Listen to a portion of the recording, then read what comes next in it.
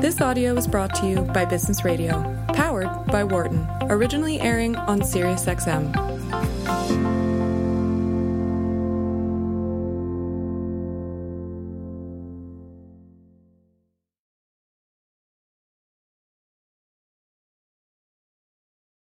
Welcome to Women at Work and our weekly conversation about how we can get more women to join, stay, succeed, and lead in the workplace. I'm your host, Laura Zarrow, Executive Director of Wharton People Analytics. New episodes of Women at Work premiere on Thursdays at 9 a.m. Eastern, and our entire back catalog is available 24/7 via podcast. Just search on Women at Work and Laura Zarrow wherever you get yours. And please be sure to follow the show on the channel's Twitter handle at SXM Business. Today, I have an amazing guest. This is a woman I met in the process of developing the Wharton People Analytics Conference. And after I got a load of what she does, I just had to have her on the show because I needed to learn more from her. She's a social scientist who specializes in complexity, and she is as complex and interesting as all the things she studies. Andrea Jones-Roy. She's the Director of Undergraduate Studies at the NYU Center for Data Science, an organizational consultant, a stand-up comedian, and a circus artist who has delighted audiences around the world. In her academic and consulting work and that amazing presentation at our conference, she teaches us how to think about data, how to understand its power and its limitations, and how to question it in our pursuit of new and meaningful insights, especially where diversity, equity, and inclusion are concerned. Brilliant, original, artful in all she does. I'm so excited to welcome her to the show. So, Andrea, thanks for joining us on Women at Work. Well, thank you for having me. And that is the most thorough introduction I've ever been given. So thank you for that. This is your life tour. Okay. So speaking of This Is Your Life. Yes. Way back in the day, you know, when you were a young girl and people would ask you those questions, what do you want to be when you grow up? Did you say, I'm going to be everything? You know, close. Well, when I was in, I'm going to tell you more than you want. When I was in third grade, I thought I was going to be a marine biologist. And then I was afraid of the shark cages. So that failed. Then I was very into being an actor. But then when my freshman year of college, they had us all sit down and introduce ourselves. And they said, everyone say what you think you're going to major in. And I said, I'm Andrea and I'm going to major in everything. So you are really on the nose, actually. You're kidding, really? Yeah, no, that's exactly what happened. Okay, so and I'm not a marine biologist. That totally fell apart. Okay, so majoring in everything is both expensive and time consuming. Yes. And so eventually you chose at least an academic path. As you were going through school, were you also a performer, a gymnast? Like, how did you get to be all these things at once? You know, you were right about the expensive and time consuming. And I really spent most of my life, honestly, until fairly recently, thinking I needed to pick a path and being tortured about which path to choose. Was I going to go down the social science route? Was I going to go down I was a dancer growing up. Was I going to do that? Was I going to perform, et cetera, et cetera? I was very into comedy for a very long time. And it wasn't until I was in grad school and had tortured myself for most of my 20s that I said, you know what? I'm actually not going to choose. I'm done trying to choose. And so I said, all right, this is what we're doing. And so I went for all of the things. And it's been a bit of a relief ever since. But I still, I'm like, well, I'm around my academic friends and I think I really should focus on academics. And then I'll be around my stand-up friends and be like, you know what? I need to go all in on stand-up. So it's not like I've cured myself, but I spent a long time trying to choose. And it was a whole breakthrough when I decided not to. Okay. So I want to explore this because in each of the things that you do, there are cultures in those worlds that say this is the only thing you do. And most of the people who are in them because that's the only thing they can imagine doing. Yes. And I'm very jealous of all those people, not to get too psychology couch too fast, but I've always wanted to be I've always admired people who are just hyper focused on something. They're awesome at the thing that they do. They've been figure skating since they were 3, all of those sort of Olympian stories that you hear where it's just like, This is what I've always loved and this is what I'm best at. And I just always felt like the the square peg, and there were a lot of round holes, and I never quite fit any, but there were some I could sort of jam myself into. And those are the ones you named in the opening. Right. Where I think the reality is that you're not square or round. You're one of those multi-pronged adapters that can put equal power into multiple places. That's a better analogy. I thought you were going to say Play-Doh, where you can kind of jam in silly putty into, and I was like, oh, okay. But yeah, multiple power adapters. I like that international feel. Yes. So I want to talk first about your academic realm, because I think when we think about our listeners and women who are in the workplace, there's so many ways you're a role model and that you're defying a lot of odds. I'd say in many ways you're a polymath, but you actually work. You're a polymath, and you really engage at a high level in all three of these things. What kind of crap do you get from your colleagues because you're not doing only one thing? Are they cool with this? Do they know about this? It's a very good question, and crap is the right word for some circumstances. I am very fortunate that right now my colleagues are extremely welcoming and encouraging, and I really lucked out in my current position. And so shout out to the Center for Data Science at NYU. However, that was not always the case. So when I was in graduate school, I went straight to grad school, my PhD program at University of Michigan from undergrad. And that was one of those times where I thought, all right, that was fun. I was a dance minor in college, and it was just sort of kept me going. Technically, I should not have earned the dance minor because I never took anatomy for dancers. To this day, I don't know what bones or what, right? But I never went to the registrar and said, actually, I'm not a minor. And the old ladies who ran the registrar, they were all 85 plus. And they never caught. Anyway, so I shouldn't have a dance minor, but I do. No big deal. Okay. Now they're going to call me if they hear this on the radio. Connecticut College is going to be like, actually, we need that degree back. But then I went to grad school and thought, okay, now I'm really going to focus, and I'm going to be a political scientist, and all this is going to happen. And within 2 years, I had joined the Michigan synchronized swimming team, and that kept me alive. And then I did yoga, and then I did dance, and then I actually did figure skating for a while. And then I finally found this place called the Detroit Fly House, which was a circus warehouse in Detroit. And I go through all of that to say that actually, even then, my classmates were pretty supportive, but I didn't really tell my professors about it. But my classmates were very good sports. They would come to my synchronized swimming meets. Like, it was me and a bunch of undergrads. I was really intense. But then I got a postdoc at Carnegie Mellon, and I was pulled aside. I was there for 2 years. I was pulled aside early on, like in the first month of the first semester I was there. It was my first time ever teaching. It was, it was stressful, right?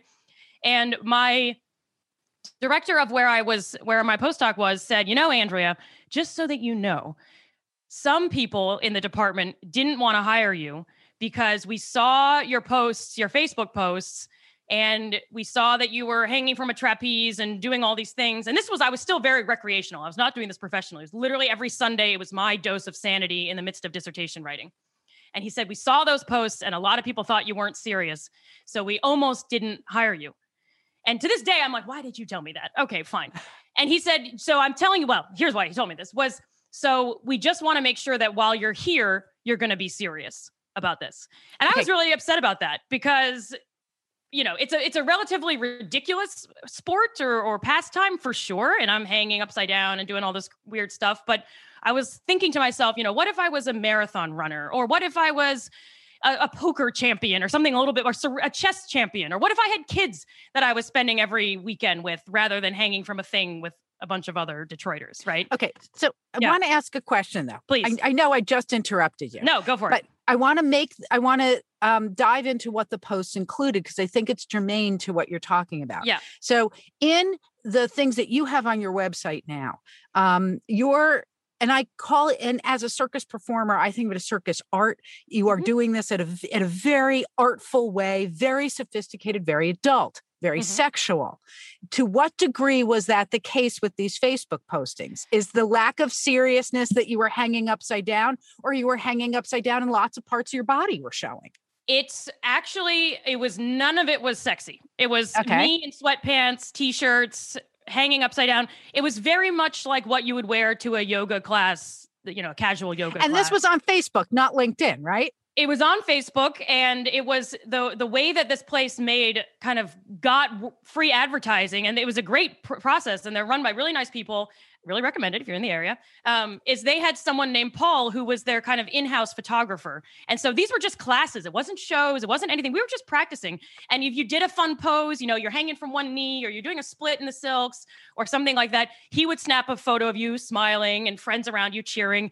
And they would do that for everyone so that then when they tagged you in it, all my friends would say, wow, where are you doing that awesome stuff? I want to check it out too. That was their marketing model, basically. Okay. So this was very G-rated. I mean, this was, at one point there was a picture of us, making a human, like a pyramid for fun. It was very childish. So this was none of the, I'm going to put it in quotes because it makes me uncomfortable, but the quote, sexy stuff you saw later, that was way later. So these were beyond PG. So totally tame and in what is the personal life space of Facebook, and they were still questioning your seriousness? Yes. And at the time, I will say I made the deliberate choice to not put my Facebook profile on private or anything like that at that time. So a lot of my friends, when they were going on the job market, purposely shut down their Facebook for those sorts of reasons. Even if it's a picture of you drinking with your friends, you don't want your potential employer to see that. I didn't do that. I wasn't really on the market at the time. It was kind of a one-off thing, but I purposely didn't do it because I was like, this is who I am and I'm not going to hide blah, blah, blah. And that was a really bad introduction. I felt very uncomfortable for the time that I was there, largely for that reason. But the other reason I was uncomfortable was that I had every intention of going back to Detroit once a week, sometimes twice a week, to continue practicing. At that time, Pittsburgh did not have much of an aerial or circus scene. They've grown since. And I took some gymnastics and I did some ballet locally. The Pittsburgh Ballet is really great. But I really, that trapeze is the one thing that got me through grad school. I struggled in grad school, mental health. It kept me going. And I was like, I'm not going to give that up. It was a 4.5 hour drive from Pittsburgh to Detroit. And I did it every weekend and sometimes once during the week. And I was sleeping on the Ohio Turnpike. It was very messy, right? I would get out of class in Pittsburgh at 5 p.m., jump into my car, sprint to Detroit, change into my circus clothes, do all that, sleep somewhere ridiculous, and then drive back the next day and teach again. Like, it was pretty intense. And the whole time I did it undercover because I didn't want my colleagues at Carnegie Mellon to know that I was doing that. And over those 2 years, I started upping my game even more and going to New York because there was great training in New York. And so I started going to New York. I even got stranded in New York during Hurricane Sandy and couldn't come back to teach. So I had to make up this whole thing about being sick. I would look up the weather in Pittsburgh and email my boss and say, oh, I hope you're staying dry. And I'm in bone dry New York. So it was 2 years of lying, basically. And I don't think they're going to largely because you got this message coming in that this other part of you was not only not encouraged, but actively discouraged. And it would question their perception of your seriousness. Yeah. Yeah. And until that time, in grad school, I met everyone and we were all grad students. And it was sort of gradually that I thought, I still feel the need to move around. And so I had already become friends with my peers in grad school as a grad student. And so then I said, oh, by the way, I'm performing in this synchronized swimming thing. And they thought it was a riot, So they were very supportive and they weren't really colleagues. So, but they knew me as a classmate first. Whereas I think what happened at Carnegie Mellon is a few people knew me and that's how I was in the running for this position. And then a bunch of other people looked me up and said, well, who's this? We're a very elite whatever. And we're like, well, she's spending all her time hanging upside down in Detroit. No, thank you. So for those of you who are either in Detroit hanging upside down or just tuned in, this is Women at Work on Business Radio on Sirius XM channel 132. And I'm your host, Laura Zarrow. That voice that you hear is Andrea Jones-Roy. She is the director of undergraduate studies at the NYU Center for Data Science, as well as an accomplished stand-up comedian and circus artist. And we're talking about all the ways that how did she become all these things? So Andrea, as you're talking about this, there are a couple little nuggets that you've shared that I want to back up and explore because they feel important to me. Okay. One is that you mentioned that this all started while you pursued dance. While you were at Connecticut College, you had a minor in dance. You dropped the Pittsburgh Ballet, not a bad place. It's wonderful. Yeah. Great teachers. This is not, I want to explore the arc here between the things that we do to be well-rounded, healthy people. That sports and colleges can encourage, the arts are encouraged as ways of becoming well-rounded people. There's a difference here, though, that I'm hearing about a drive to perform at a very high level, that you didn't just dance, you minored in dance. You didn't just find ballet classes, you went to the Pittsburgh Ballet. You didn't just find a way to continue to grow as an acrobat or circus performer. You were driving 4.5 hours to Detroit from Pittsburgh. Right. So talk to me about drive and ambition, where this boils up in you and how you wrestle with this. Because you're not just doing everything, you're doing everything at a very high level. Well, you're flattering me, because I always feel, as we started this conversation, and maybe I won't speculate, but I feel always that I'm doing each, not as well as I could be. But that's a good question. I'm going to paraphrase Philip Glass in this. It's totally not, I don't want to get credit for this idea, but it's a beautiful idea. I went to a thing once in Brooklyn where he and Paul Simon had a conversation about music, and they asked each other questions. And I was a big fan of both of these people. And I'm not very big on, I don't know much about music, so these are very non-edgy choices, but okay. And Paul Simon said, Philip Glass, you were an accomplished classical musician.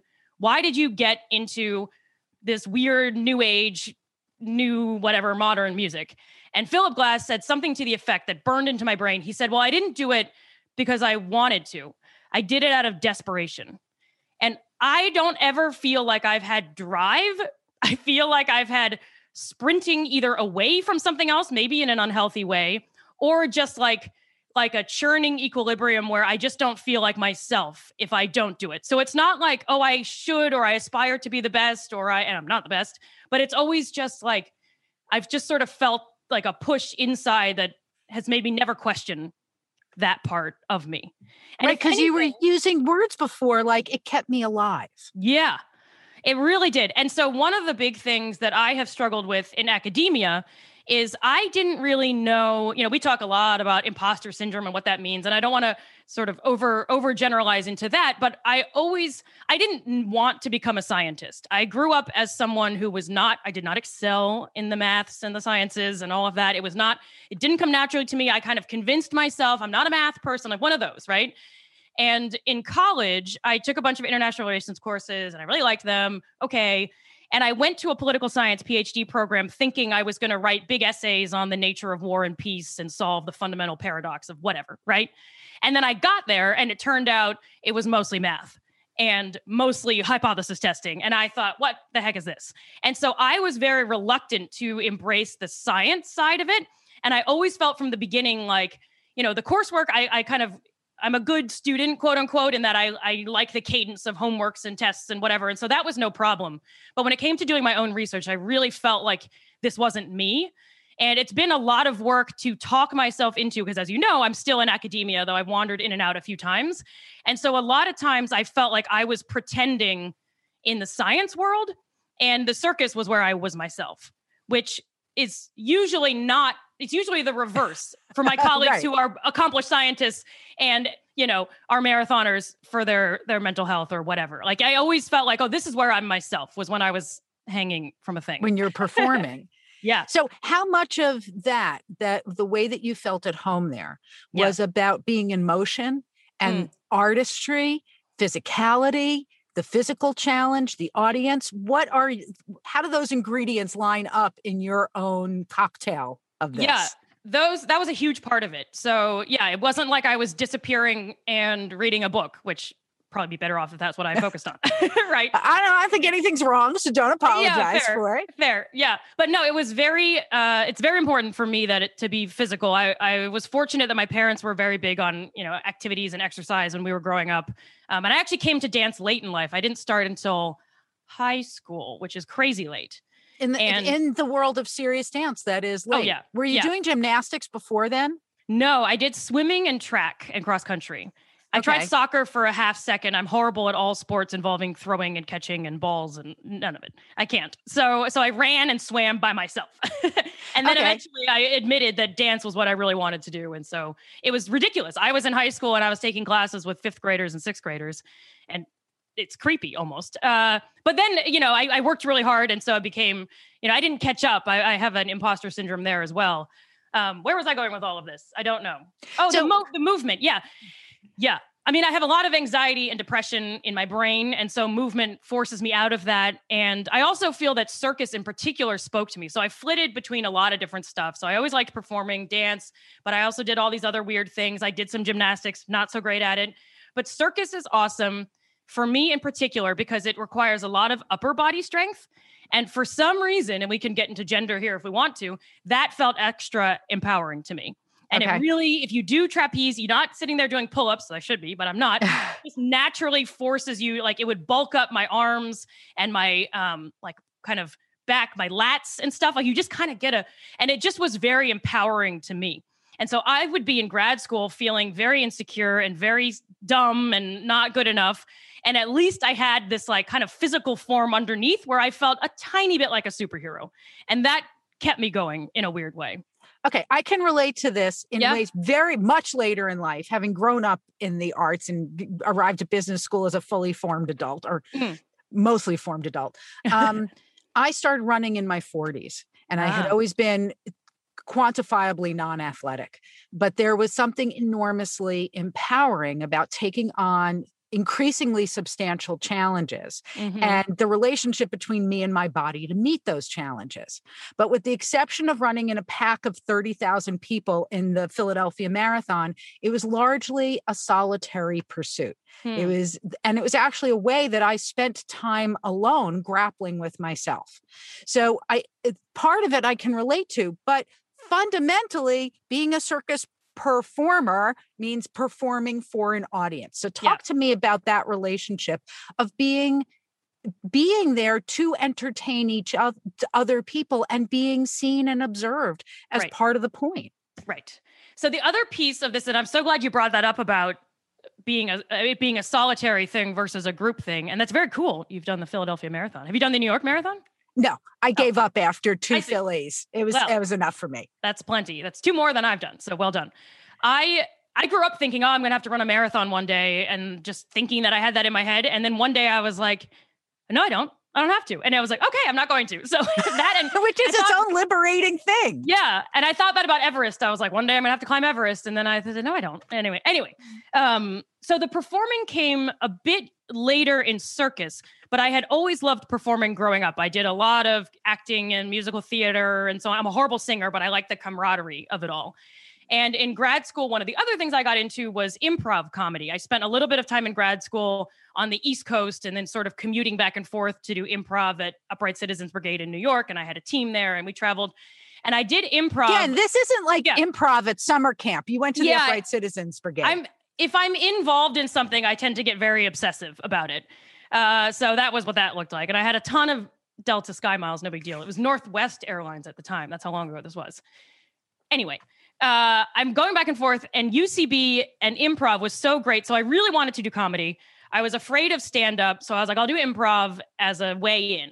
And what I loved most about it was A, there's a lot of performing, and B, you're working with others. And academia is increasingly collaborative, but not always. And in political science and in the data science world that I am in, I don't have a lot of co-authors. So it's very solitary. So in grad school was very solitary. And so it was working with others and putting together something that was like unplanned and spontaneous and magical was something that really appealed to me. And it all felt like the opposite of academia, which is we're going to plan everything out. We're going to write a proposal. We're going to do it by ourselves. We're going to sit in a room and we're going to think about how bad we are at what we're doing. Whereas the other half of this was so celebratory. So for circus, I didn't perform. I was actually very nervous about performing circus. I was afraid I would, I did finally start performing at the end, but all of it, I switched from amateur to professional circus performer when I moved to China to be a professor at NYU Shanghai. So I was at Carnegie Mellon for 2 years. I actually had the 3rd year on my postdoc left, and NYU Shanghai invited me to be a postdoc there and then a professor. And I thought, you know what? I'm going to go to Shanghai. I studied Chinese politics, so it made sense. And I was like, I'm going to go.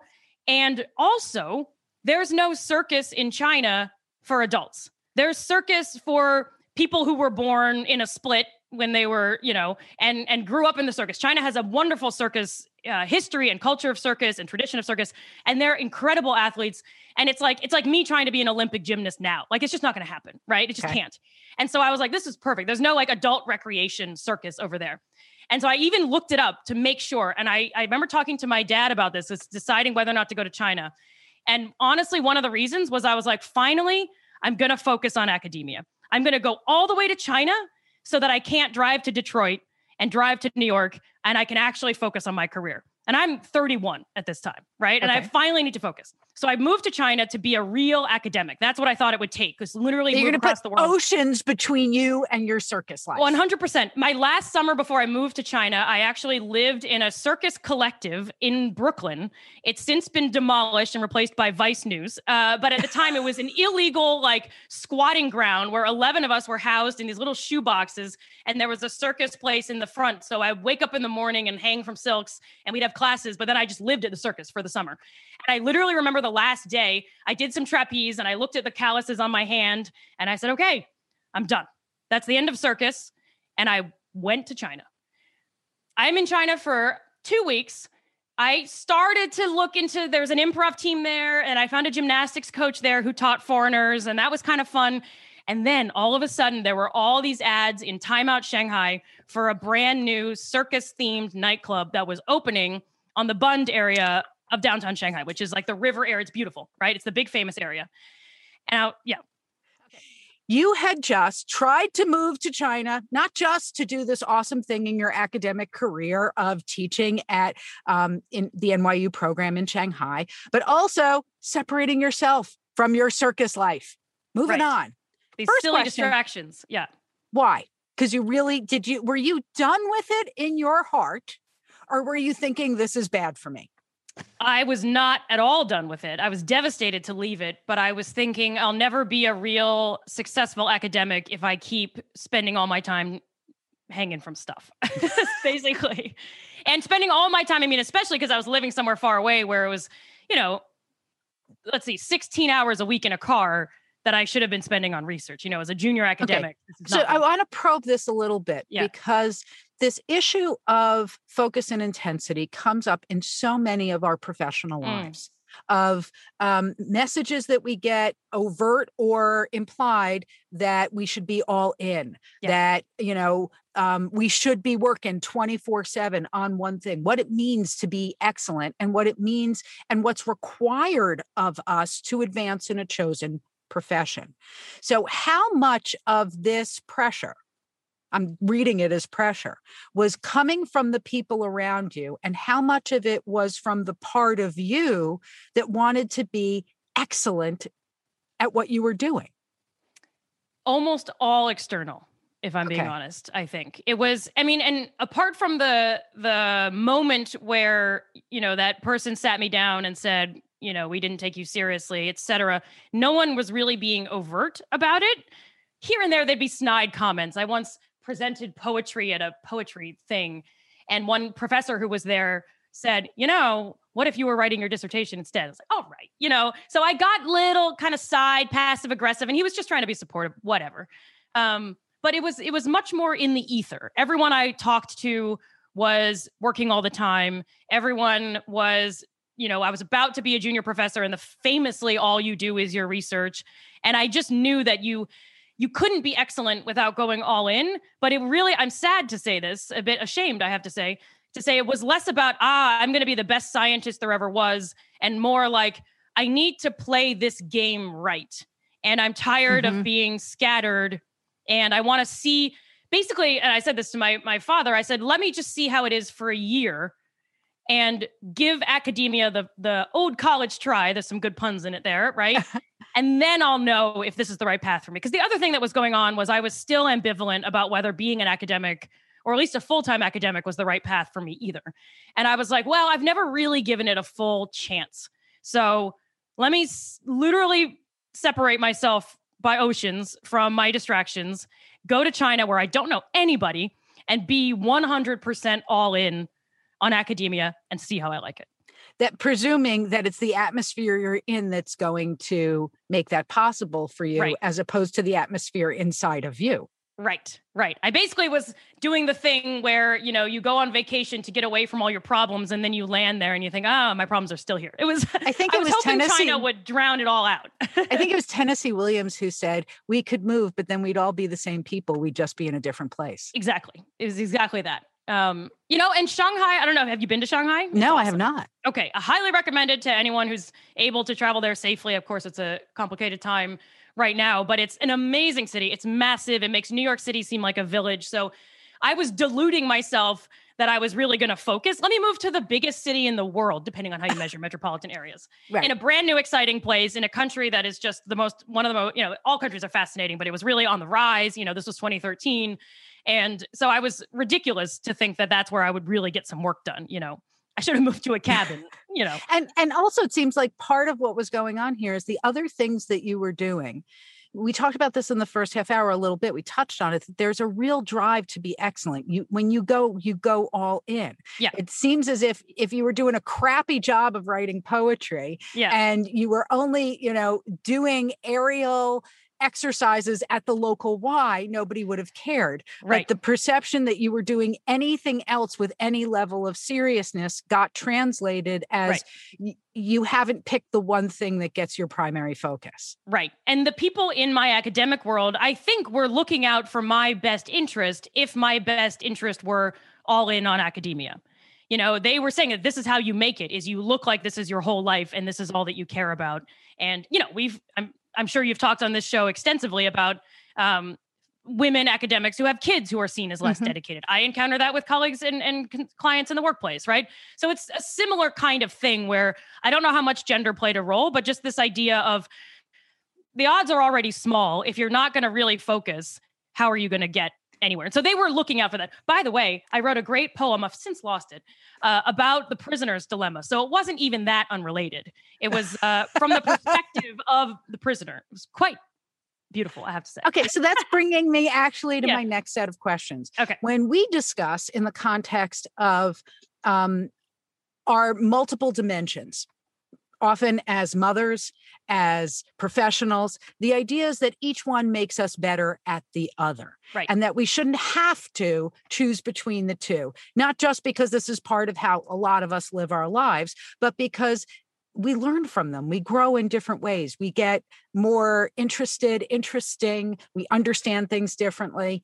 And we've given what I hope isn't just lip service to the notion that should apply to other choices we make in our lives, not just work and motherhood. Like in your case, work and artistry.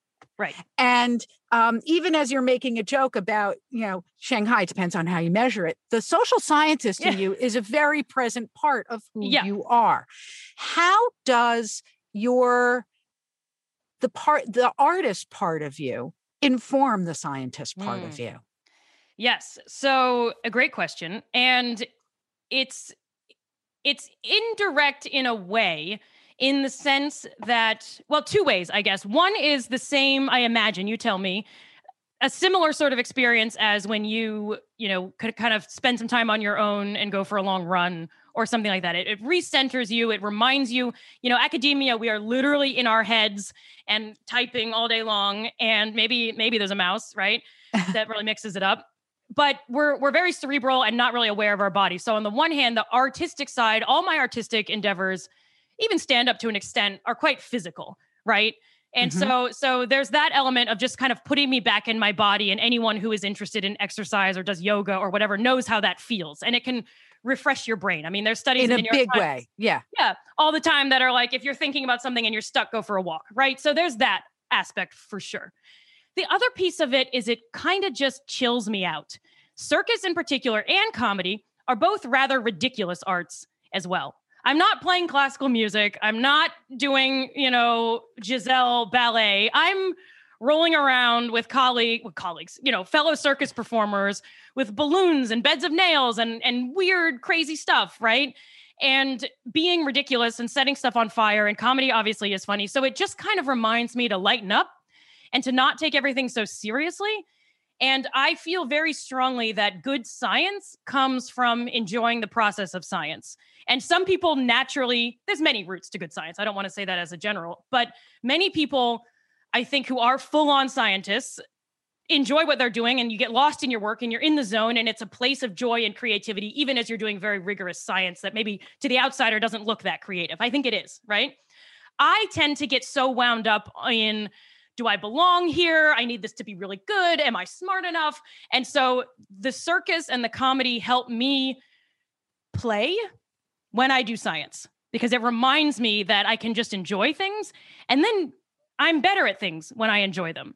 And that's true for comedy, that's true for circus, and it's true for science. And science is the hardest place to remember that.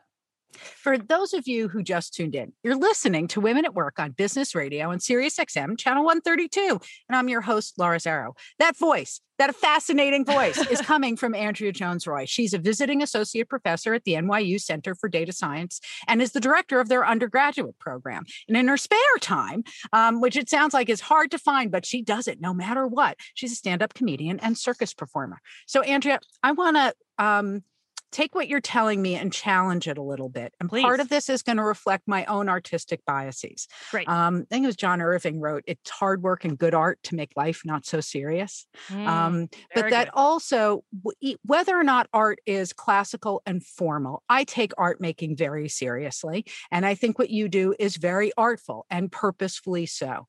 Having seen you perform as an academic. I'm not kidding. You got the highest ratings of any speaker at the conference this year. I'm telling you folks, she knocked it out of the park, and her presentation is on YouTube on the Wharton People Analytics playlist. But part of why she knocked it out of the park, part of why it was so awesome, it wasn't just that you took this concept of how can we work with data in smart ways that doesn't have to be overly complicated, which was this totally refreshing notion in a world, like in a conference dedicated to a high level of geekiness. But it was also that you delivered it with humor. Your timing was extraordinary. Your use of sound, of image, of design. It was so artfully presented that it took complex concepts and made them really digestible. And to me, when you use artful elements to help people learn, that's a high art form. So I'm not buying that it's just about chilling you out. Yeah. It has got to be infusing your work with other kinds of qualities. Yes, fair. All right. Well, we're on the radio, so no one can see me blush as you say all those nice things. But yeah. So how can I say this quickly? So I spent, grad school in my 20s saying, yeah, circus keeps me sane. Comedy keeps me, feet on the ground. It keeps me out of my head. You're right. That's a fair call out, because then when I was in Shanghai, I basically did all of the things full time. So I got hired at this circus themed nightclub. I performed there 4 nights a week. At one point it was 5 nights a week, every week. And then I would teach during the day. And I was doing comedy as well. I was doing improv and eventually got into stand-up. And so I was living the life I always wanted to live, where I was able to do all 3 to the fullest extent that I wanted to. And part of that was— Did you ever sleep? Not really. Okay. It was not a sustainable life, but it was an extremely fun life. And it worked out just well enough where I tended to teach Monday, Wednesday, and circus tended to be Wednesday through Saturday, sometimes Sunday. Comedy was on Thursday, and then I'd go to circus afterwards. So I kind of always been a night owl, but it was rough. It was not healthy. But I was able to do all 3 pretty much to the fullest extent, because the Shanghai community, it was a mix of expat and local Shanghai citizens. And my Chinese got really good because I was one of the few who spoke both. And so that was fun. I learned how to say weird things like fishnet stockings and podium 3 as opposed to hospital, but those sorts of things. But I was doing all 3 to the fullest extent that I could in that particular community, because the comedy scene was quite small. My university was still small. So I didn't have that feeling of like, I'm not doing it all. I'm not doing it right. There's more of a saga to it, but I eventually left my job as a tenure track professor at NYU Shanghai, in part because the circus closed. In part because I wanted to do more comedy, and New York is one of the places where you do comedy, and the Shanghai scene was awesome, but very small. And in part because I felt that just an academic life, I finally did in my 3rd year in China, I did the full-on academic life because the circus had closed and I was doing a little comedy, but not that much. And I was not happy. I really got isolated, and it was a dark time. And so I moved to New York with the only plan to merge those 3 together somehow. And so that's where I think your call out is on the nose. And thank you for saying that about my presentation, because I hadn't really thought of it in that terms, because now I kind of do it automatically. But I do think I haven't figured it out perfectly, but I've been trying since I got back to New York in 2016 to blend the 3, because I think comedy is so useful at communicating anything. We see that with political comedy. We see it with The Daily Show and late night, all of that, SNL. And we, you remember, or I remember professors who make one joke a semester and you remember that joke, right? Yep. I remember these ridiculous jokes from my econometrics professor in undergrad. And so I tried to infuse that. I did end up going back to teach, and we can talk about that if you want, but I try to infuse some comedy there. It doesn't always work. And in comedy, I've tried to say, well, can I talk about data science, political science in my sets? And the answer is not really. If you're talking to a drunk Friday night crowd, right? Maybe if it's the Tuesday 8 p.m. show, you can get away with it. Right. You need the right audience for that. Right. And right before the pandemic hit, I was doing a show at a theater called Caveat in the Lower East Side of New York City, which is all about making entertainment smarter.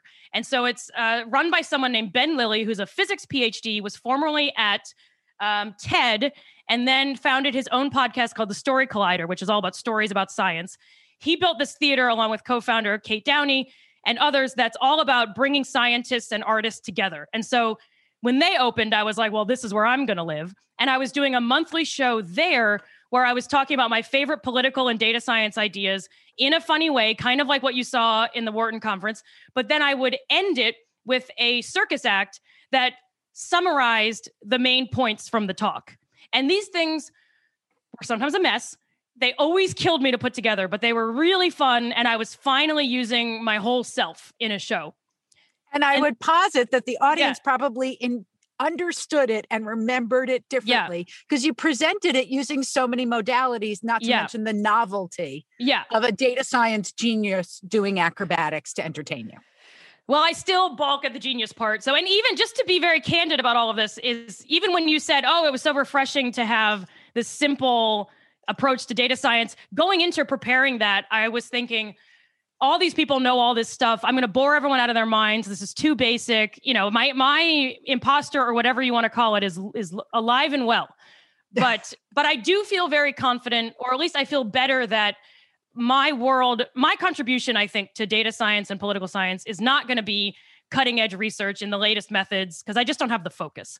But what I really have loved is trying to get people who are not excited about data science or social science excited about those fields.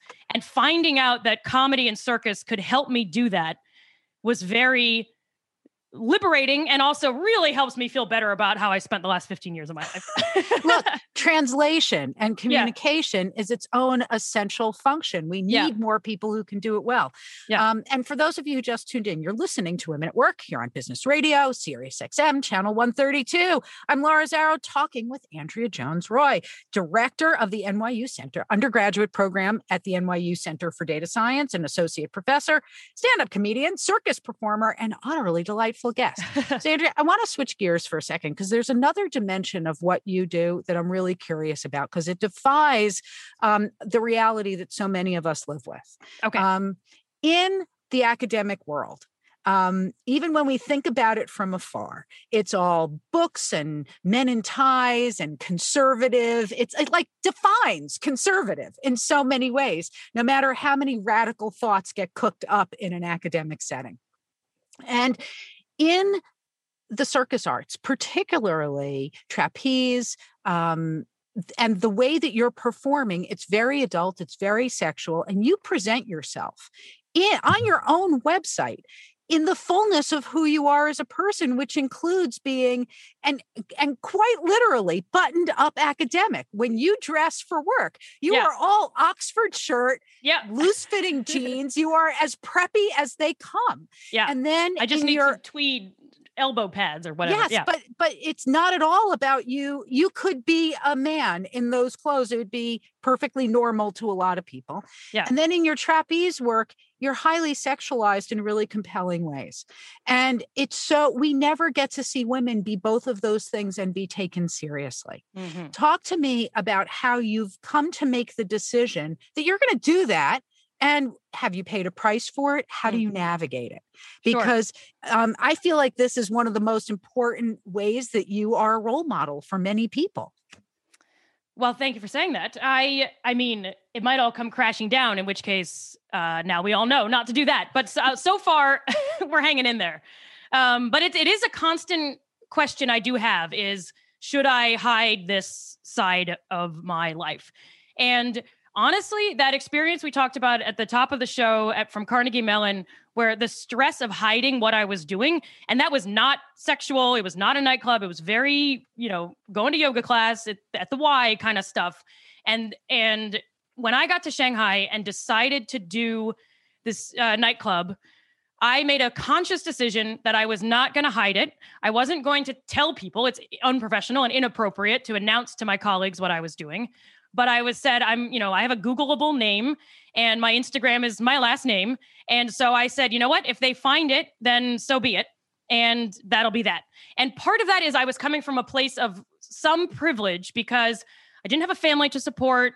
I didn't have student loans that I needed to pay back. And I was in China and it was all kind of taken care of. And if I got fired, I didn't care that much because I was kind of on the fence about academia in the first place. So I was able to take that risk for a number of reasons. But I also just felt so strongly that I didn't want to sneak around. And I will say, when I interviewed for NYU Shanghai, I interviewed Joanna Whaley Cohen, who ended up being the provost of NYU Shanghai. And she interviewed me and she said, well, why are you even in New York? And I was like, well, and I had a moment where I could lie or tell her the truth. And I said, actually, I'm here for a trapeze workshop. And she said, that's cool. And then we moved on. And so even then, so it's a good gauge if I'm like dealing with an ally, right. Basically. So I was like, let's just see. And so I didn't advertise it, but I didn't hide it. And eventually the word got out and my colleagues found out and everyone was very supportive. And I think that's a sign of working with great people. And I feel very fortunate about that.